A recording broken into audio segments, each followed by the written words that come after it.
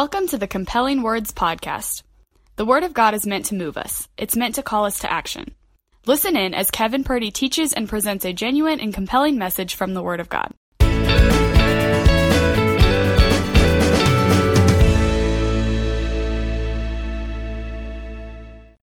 So what do you consider a bad day?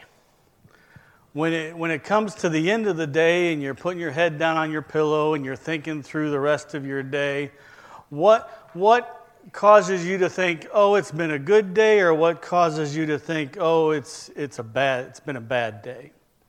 Is it a good day if you pick up the mail and there's no bills? That's pretty good. Is it a good day if the sun shines and you get a lot of work done?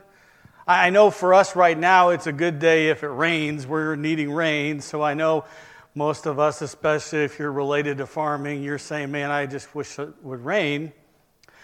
What about a bad day? Is it a bad day when you get criticized at work?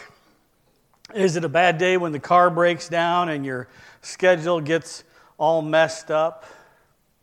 You know, we have good days, we have bad days. You've heard of Murphy's Law.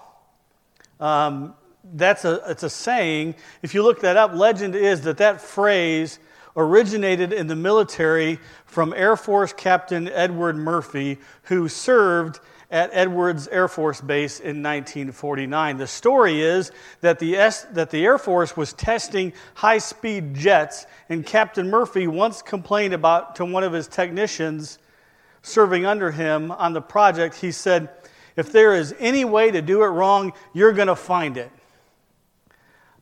Soon people on the base started referring to things going wrong as Murphy's Law. And that's what it has come to mean today. It's Murphy's Law, meaning something that's going to go wrong is going to go wrong. Here's a few more bad luck expressions. Nothing is as easy as it looks. Everything takes longer than you think. If there's a possibility of several things going wrong, the one that will cause the most damage will go wrong. Left to themselves, things tend to go from bad to worse. If everything seems to be going well, you've probably overlooked something. And then I never heard this one, but I like this one. Drop your toast and it will land buttered side down. All of us have those days that are good, and then all of us have those days that are bad. And I don't know about you, but sometimes I could think back and it could be a bad day, and I really can't even say why. It just feels like it was a bad day. You know, the Bible tells us a story about a man who had a really bad day. A bad day that hit all at once, and then it went even longer than just a day. And we're going to read about his bad day. It's in the book of Job, and the man who had the bad day is the man named Job. And we're going to read chapter 1. If you want to follow along, turn to chapter 1 in your Bibles or on your phone app or however you read your scriptures. But we're going to read through Job chapter 1. So follow along with me. This is what it says. In the land of Uz, there lived a man whose name was Job. This man was blameless and upright. He feared God and shunned evil. He had 7 sons and 3 daughters, and he owned 7,000 sheep, 3,000 camels, 500 yoke of oxen, and 500 donkeys. And he had a large number of servants.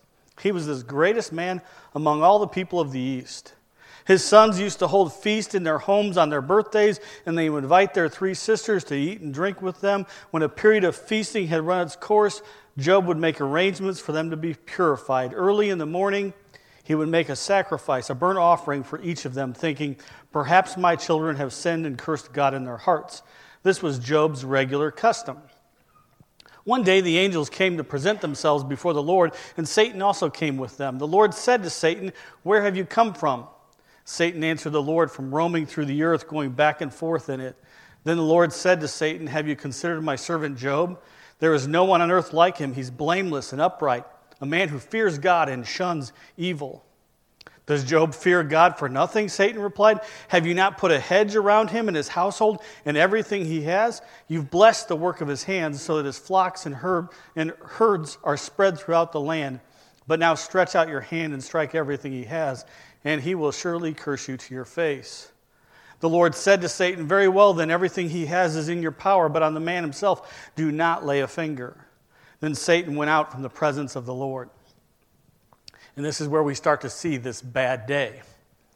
One day when Job's sons and daughters were feasting and drinking wine at the oldest brother's house, a messenger came to Job and said, the oxen were plowing and the donkeys were grazing nearby, and the Sabaeans attacked and made off with them. They put the servants to the sword, and I am the only one who has escaped to tell you. While he was still speaking, another messenger came and said, the fire of God fell from the heavens and burned up the sheep and the servants, and I am the only one who's escaped to tell you. While he was still speaking, another messenger came and said, the Chaldeans formed 3 raiding parties and swept down on your camels and made off with them. They put the servants to the sword, and I'm the only one who has escaped to tell you.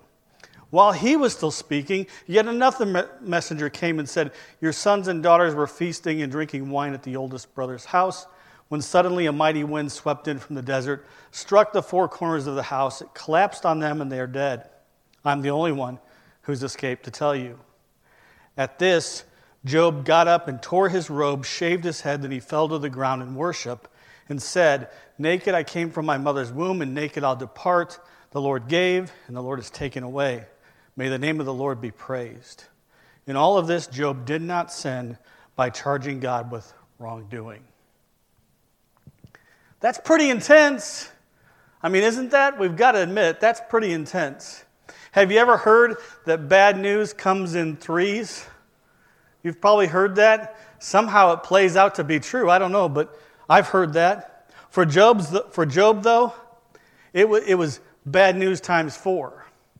It was bad news times 4. First, a messenger comes in and says, your oxen, your donkeys have been stolen. Some of your servants have been killed. And then while that messenger was still speaking, another one comes in and says, oh, your sheep were caught in a fire, and they, along with more servants, were killed. While that messenger was still speaking, another one comes in and says, a group of raiders have stolen your camels and killed more of your servants. And then while that messenger was still speaking, the worst news of all, your children were together, and a great wind collapsed their house on them, and they're dead. Job gets bad news, followed by bad news, followed by bad news, followed by bad news. Job heard this back to back. It said while they were still speaking, the next one came in. This is like rapid fire. It was like a machine gun blasting him with bad news. Bam, bam, bam, bam. But even more bad news was yet to come.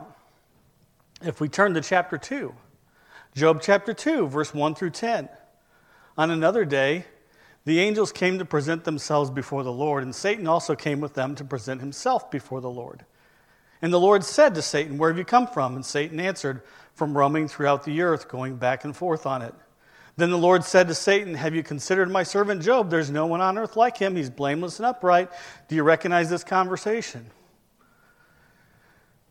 Skin for skin, Satan replied, a man will give all he has for his own life. But now stretch out your hand and strike his flesh and bones, and he'll surely curse you to your face. The Lord said to Satan, very well then, he is in your hands, but you must spare his life. So Satan went out from the presence of the Lord and afflicted Job with painful sores, from the soles of his feet to the crown of his head. Then Job took a piece of broken pottery and scraped himself with it as he sat among the ashes. His wife said to him, are you still maintaining your integrity? Curse God and die. He replied, you're talking like a foolish woman. Shall we accept good from God and not trouble? And then it says, in all of this, Job did not sin in what he said. Now it's bad news times 4 plus 1. In addition to losing his livestock, his camels, his servants, and his children, now Job develops this severe skin affliction. Sores from the soles of his feet to the top of his head. And verse 8 says that he took a piece of broken pottery and he scraped himself as he sat among the ashes. It was a common custom in that day that if you were going through a period of grief and mourning, you would sit in a pile of ashes. So Job's mourning all that he has lost, probably most of all mourning the death of his children. But even as he suffered with that emotional anguish, he also endured physical suffering. His skin itched and ached, and he took a broken piece of pottery and scraped at his skin, trying to find some type of relief. Job lived in a land called Uz. And I'm sure in the middle of all this trouble, he probably wished it was more like the land of Oz. He probably wished he could click his heels and just get out of there. But it wasn't Oz, it wasn't Kansas. Actually, where Job was at was right in the middle of a heavenly battle. Right in the middle of a heavenly battle. If we look at the beginning of this whole thing started when Satan makes an accusation against Job. In chapter 1, verse 8, God declares that Job is a blameless and upright man. Job is faithful, and he's a man who fears God, and he lives a devoted life. God is pleased with Job. But then in the next verse, Satan implies that the only reason why Job honors God is because God has blessed him. In verse 9, Job 1, verse 9, it says, Does Job fear God for nothing? Satan replied, Have you not put a hedge around him and his household and everything he has? You've blessed the work of his hands so that his flocks and herds are spread throughout the land. But now stretch out your hand and strike everything he has, and he will surely curse you to your face.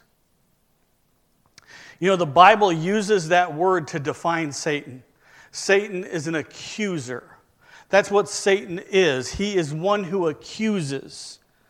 Satan hates God, and therefore he hates anything that God loves, and that obviously includes us. Satan hates the mercy and the forgiveness that God gives to us, so he goes against God by going against us. And with Job, the accusation goes like this. Hey, God, Job only worships you because things are good. If things were bad, he would turn his back on you and he would curse you to your face. And that actually brings up a really good question for you and I to consider. A good question for us. What happens to our faith when things get hard? What happens to our faith when things get hard? I mean, faith is nice and faith is good when things are going great, but what happens to our faith when things get hard? What happens when life hurts? Do we keep the faith? Or do we lose it the moment things don't go our way? There's something really special and really unique about this story of Job. It's unique because not only does Job have faith in God, but God has faith in Job. Satan tries to get God to strike out against Job. Go ahead and make it hard. Go ahead and make it rough, and then see where his faith really is. And God answers. God answers, and notice God doesn't do it. God doesn't do it. God doesn't strike against Job, but God does allow Satan to do it. In verse 12, chapter 1, verse 12, the Lord said to Satan, Very well then, everything he has is in your power, but on the man himself do not lay a finger. God gives permission and he allows Satan to cause chaos in Job's life, but not on Job directly. But that didn't get the result that Satan wanted. So once again he speaks in chapter 2, verse 4 through 6. Skin for skin. A man will give all he has for his own life, but stretch your hand against him and strike his flesh and bones, and he'll surely curse you to your face. Now it could be considered a fine line. I'll admit, it could be considered a fine line, but it's worth noting. God doesn't cause Job's suffering.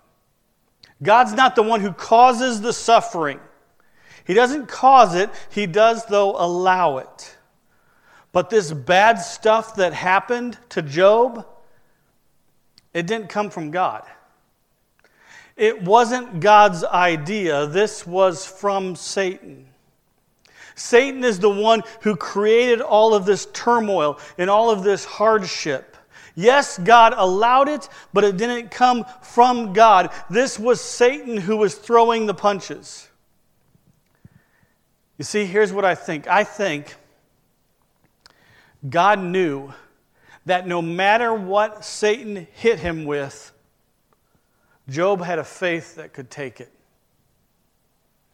I think God knew no matter what Satan threw at him, no matter what turmoil, what chaos, whatever it was, God knew that Job had a faith that could take it. It wouldn't be easy. It was going to hurt. But Job's story would show the power of a strong faith. This wasn't a punishment against Job. This wasn't God using Job to defend himself against Satan. This was actually meant to become a powerful testimony about faith. This was meant to be an incredibly powerful testimony about faith. This was God showing our enemy what a deep faith can handle. Faith that is held strong, even in the middle of some really, really hard stuff. I'll admit at first glance this may seem harsh and it may seem cruel, but we've got to look deeper. In fact, we've got to be right alongside Job and look just as deep as he looked. Because even in this tragedy and even in these troubles, Job held on to his faith in God. In chapter 1, verse 20 through 22, it says, "At this, Job got up, tore his robe, shaved his head, then he fell to the ground in worship, and he said, 'Naked I've come from my mother's womb, and naked I'll depart. The Lord gave, and the Lord has taken away. May the name of the Lord be praised.'" In all of this, Job did not sin. In chapter 2, verse 9 and 10, his wife said to him, "Are you still maintaining your integrity? Curse God and die." And he said, "You're talking like a foolish woman. Shall we accept good from God and not trouble?" In all of this, Job did not sin. It is something to have faith in God when things are going well. But man, it's something more to have faith in God when things are falling apart. Job's wife apparently was having some doubts. Her faith was struggling. She was done with it. Just curse God and die. That's what she said. Now, it's been speculated that either she was hoping that if Job cursed God, then God would strike him dead and his misery would just be over. Or maybe she was suggesting that Job get it over with himself. Curse God and then go ahead and end your suffering. Just take your own life. Either way, her faith was gone. Her faith collapsed under the pressure. Remember Darth Vader in the Star Wars movie? "I find your lack of faith disturbing." I kind of think that's how Job felt. I kind of think that's how Job felt in this moment. I think his suffering was made even worse when he heard his wife tell him just to give up and quit trusting in God. I think that took his suffering to a whole new level. He said, "You're talking like a foolish woman. Should we accept good from God and not troubles?" Whether it was good or whether it was bad, Job kept trusting God. The Bible tells us that in all of this, it says, in all of this, he did not sin. That is impressive to me. That's an inspiration to me. Because I don't know about you, but for me, when things get crazy and when things start falling apart, my frustration level gets high. And in that moment, I become a little bit more susceptible to sin.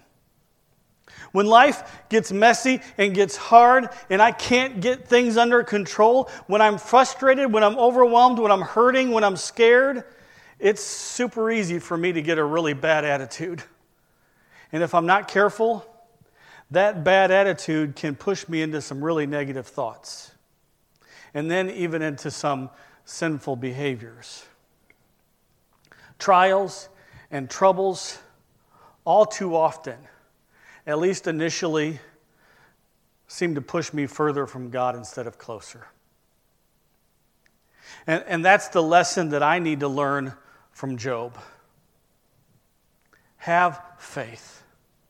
Have faith. Trust God even when things seem to be falling apart. Don't use the hard times to justify bad behavior. Don't hide from God when things get hard. Don't give in to those hopeless feelings. Just keep trusting. Even if we cannot see why, even if we can't see why we're going through what we're going through, even if it's bad news times 4 plus 1, just keep trusting. We do have a God who's promised to be with us through all of the circumstances in our life. Romans 8, verse 35 and verse 37 through 39 says, "Can anything separate us from the love of Christ? Can trouble, suffering, hard times, hunger and nakedness, or danger and death? In everything we have won more than a victory because of Christ who loves us. I'm sure that nothing can separate us from God's love, not life or death, not angels or spirits, not the present or the future, and not powers above or powers below. Nothing in all of creation can separate us from God's love for us in Christ Jesus, our Lord." God is God on a good day, and God is God on a bad day. And history is filled with stories about people who have suffered in gut-wrenching circumstances. And some of those stories of people who have been through so much, some of those stories become heartbreaking tragedies. But some of those stories go a different direction. And in a lot of those stories, faith in God is what made the difference. Let me tell you about a man named Cedric. Cedric grew up in Oklahoma City. When he was just 3 years old, his dad walked out of his life. That left his mom raising him and his brother all alone as a single mom. And he says that they didn't have a lot, but he remembers very early on thinking, if I have my mom and I have my brother, everything's going to be okay. Dad may have left, Dad may have walked out, but if I have my mom and I have my brother, everything is going to be okay. When he was 15 years old, his brother was shot and killed. And he said at that point, his faith in God was really tested. But he said this, he said, God showed up through our church. This was the darkest season of my life. I found hope in the church. That began to fuel me and molded me to the person that I am today. It created a desire in me to serve and to help others because my mom and I had experienced at firsthand the impact of that generosity. And he has spoken and shared his testimony and his faith at numerous youth conventions. He's launched several different outreach ministries, and today, Cedric is a pastor at Life Church in Kansas City, and he is chaplain for the Oklahoma City Thunder NBA team. I'm reading a book right now. It's a story of a boy named David Ring. The book's called The Boy Born Dead. He was still born. His mom's life was about to be lost too, but then she noticed him moving over on the table where they had set the stillborn baby. And they started working on him and was able to revive him. But after being without oxygen for nearly, I think it was 18 minutes, they didn't know what was going to happen. And of course, he developed cerebral palsy.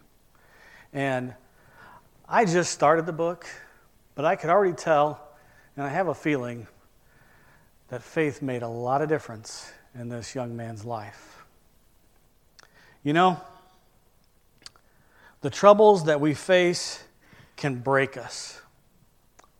They can make us bitter and miserable, or if we turn to the Lord, we can stay strong, remain faithful, and become a wonderful testimony of faith.